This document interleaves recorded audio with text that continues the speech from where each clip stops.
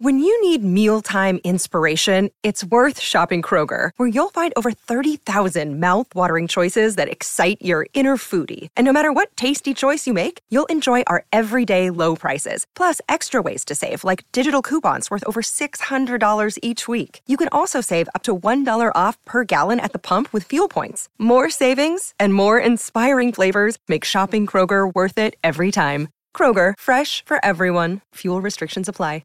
It's not often I say that I envy someone and wish I had their job. Matty Lynch, who used to live on the Central Coast, great athlete in his own right. He's a commentator for Athletics Australia, worked at the World Championships in Oregon last year, and now he's at Brisbane Airport. I believe he's about to jump on a plane for the Sydney Track Classic tonight. Matt, good morning, mate. Welcome back to our show. Morning, fellas. How you going? That is correct. I'm in the lounge at the moment, just waiting for my flight to get down to Sydney Track Classic for some fantastic athletics. Flying first class, I dare say. Oh, I wish, mate. I wish. Hey, 1A. We did a story here yesterday on a young lady, Katie Gunn, who's 20 years of age, and set a massive PB last week in the long jump. Give us your thoughts. What are the events you're looking forward to? Of course, Nicola Ollerschlag is in action too, the Olympic medalist from the Central Coast. Yeah, Nicola's back to the same high jump pit where she jumped that 2 metres for the first time. It's good to see her back out and about. You know, she probably didn't have the year that she wanted, even though, you know, she was fifth at the World Championships, trying to get up into those World Champs medals. She's got another chance this year. She's already got qualifiers. But Fred Curley, again, the world champion over the 100 metres, he was massive at the Maury Plant meet in the 200. He's running the 400, which is an event that he's got a World Championship medal in. But I'm also looking forward to the 100 metres. We've got Na Anang, who sixth fastest all time now, and she keeps running into a headwind. And she's against Zoe Hobbs, the New Zealander, who ran an Oceania record only last weekend, but also ran a wind-assisted 10.89, which would actually probably qualify her for the men's race at the Australian National Championship. So it's a very good field. Yeah, obviously Jessica Hull also running around in the longer events also, Matt, so that'll be good to watch. Yeah, she's actually closing the program. I think the women's 3,000 metres national championships is tucked right at the end of the program, so she's going to close the show. I've heard she's after a national record, which she already owns, but she doesn't have the Oceania record. I think Kimberly Smith from New Zealand is just under a second faster, so I think that's what she's going to be gunning for. So I'm looking forward to that one too.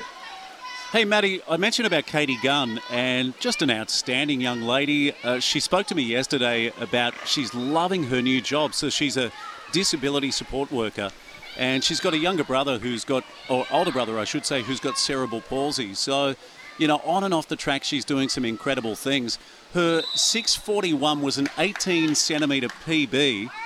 That puts her top 4 in Australia, but there's a dominant number 1, the Australian record holder, who's also been a 2-time Olympic finalist. Tell us more about Brooke Bushkill, formerly Brooke Stratton. She's on another level. Last year, you know, she had some injuries, and it was almost a blessing in disguise for her, where she could, you know, spend the domestic season just getting fitter, getting faster, and she opened up the season when she went overseas with a new national record. And it was the world lead all the way up until the World Championships. She got herself a top 5 placing in Eugene. Then she went over to the Com Games, got that silver medal, was so close to snatching that gold, but she's just another level, and we've got some great young athletes. You know, Sam Dale was just one step ahead of Katie. Alyssa Lowe was just one step behind. So we've got this really good group of athletes all around the 640, 650, and, you know, hopefully they can push each other to those, you know, longer distances. Yeah, I saw Samantha Dale, and I was really surprised. I mean, she's got a jump in the 670s, and that puts her, at the moment, number 23 in the world, which is terrific for a young Aussie. Matty, I saw the New South Wales Track and Field Championships last week. Commentators were raving. There was a young man, I think he might be an under 20, who went over 5 metres in the pole vault. Yeah, look, it's the thing is, when you've got someone like Curtis Marshall who's just leading the way in this pole vault, it really does inspire the next generation. And we, as much as we all love the sprint, it's the blue ribbon event. The Australians are such good at technical events. So, you know, we've seen Steve Hooker, Paul Burgess, Dmitry Markov, all those guys, and now Curtis Marshall, Nina Kennedy. You know, she's got a free pass to the World Champs because she won the Diamond League final. So they know that this is the opportunity. If they want to travel the world and just jump over things really high, pole vault's the way to do it. Hey, Matty, the audience would know that, I love the middle distance races. I've spoken numerous times about my high school record back in the 1980s. Matty, can you preview the 8 and 1500s for us? Well, the 800 metres should feature another Central Coast boy, Charlie Hunter. He's made his way back from his base over in the west coast of America. When he ran in Melbourne, he just got off the plane. He literally got off the plane, went to the track, ran. Didn't run great, but I think that's probably a bit of a factor, the jet lag. And the women's 800 features Abby Caldwell, who snagged the bronze at Birmingham in that 1,500 metres, and she was the anchor leg for the mixed 4x200 cross-country where they got bronze down in Bassett. So she's a sub 2-minute runner, so I think she could do something pretty special. And I think she might be lining up to pace the Jess Hull in the 3K at the end of the night as well. Someone that I'm really interested in as well is obviously she made quite headlines a few years ago now. She's working her way back. That's Michelle Janicki in the 110-metre hurdles. She was very good at the state championships last week. Yeah, so she's one of our, we've had, again, same as the pole vault, with Sally Pearson absolutely tearing it up. It opens up the door to the rest of the Australians to say, hey, look, we can mix it up with the world. So Janica last year did the World Championships qualifier. World Championships was, I think, 4th or 5th in Birmingham, and every time she stepped out on the track, she's got another World Champs qualifier. She's solidified herself as the second fastest all time, so I think she can go even faster. It's obviously a long way to Sally's international record 12.2, but for Janica to get there, the conditions look absolutely fantastic. I think it's going to be 30 degrees with a good tailwind, so you can't ask for much more. Matty, we spoke briefly about Nicola Ollerschlager. She's also got a training partner, Emily Whelan, who set a PB down in Melbourne. But give us your thoughts on Nick. I know you said that it's incredible we say that someone could be disappointed with a 5th at the World Championships, but she had numerous injuries in the build-up, and then she actually pulled out of the Commonwealth Games. But to start the season in Canberra with a 198 is phenomenal. So this could be a really big 18-month period leading into Paris. Oh, 100%. It's funny to say that, like, last year in 2022 was the first year she hadn't improved on her best. Every year since she started, every year was either equal or better than the year before. And last year was the first time it didn't happen, which is amazing to say. When she jumped 202 in 2021, it's really hard to go 203 again because you're getting right up there into the all-time heights. But I think she's really, it might just give her a chance to reset and re-come through. So Budapest this year, the Olympics in Paris in 2024, I think we've got a good chance. Eleanor Patterson, the reigning world champ, she just had surgery. I think she broke her toe over an indoor comp. But to have two athletes in the top 5 in the world leading into another world champ and an Olympics, it's fantastic for high jump.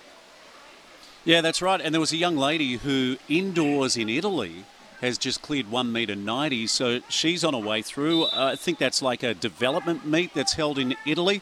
Matty, I wonder if you can put your finger on it, because it wasn't so long ago I feel like our track and field team struggled on the world stage, but the last couple of years, Tokyo onwards and then the Commonwealth Games, this team just keeps on building, and we can match it with almost anyone across numerous track and field events. Yeah, it's hard to say. I think it just takes one person and just a tiny bit of belief, I guess, to figure out that we can mix it up.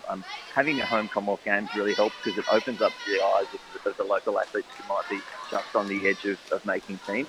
And I think it's a good opportunity to have those events all the time and take big teams, because you might get a late developer to come along and they get an opportunity to strut their stuff and they find a new hunger.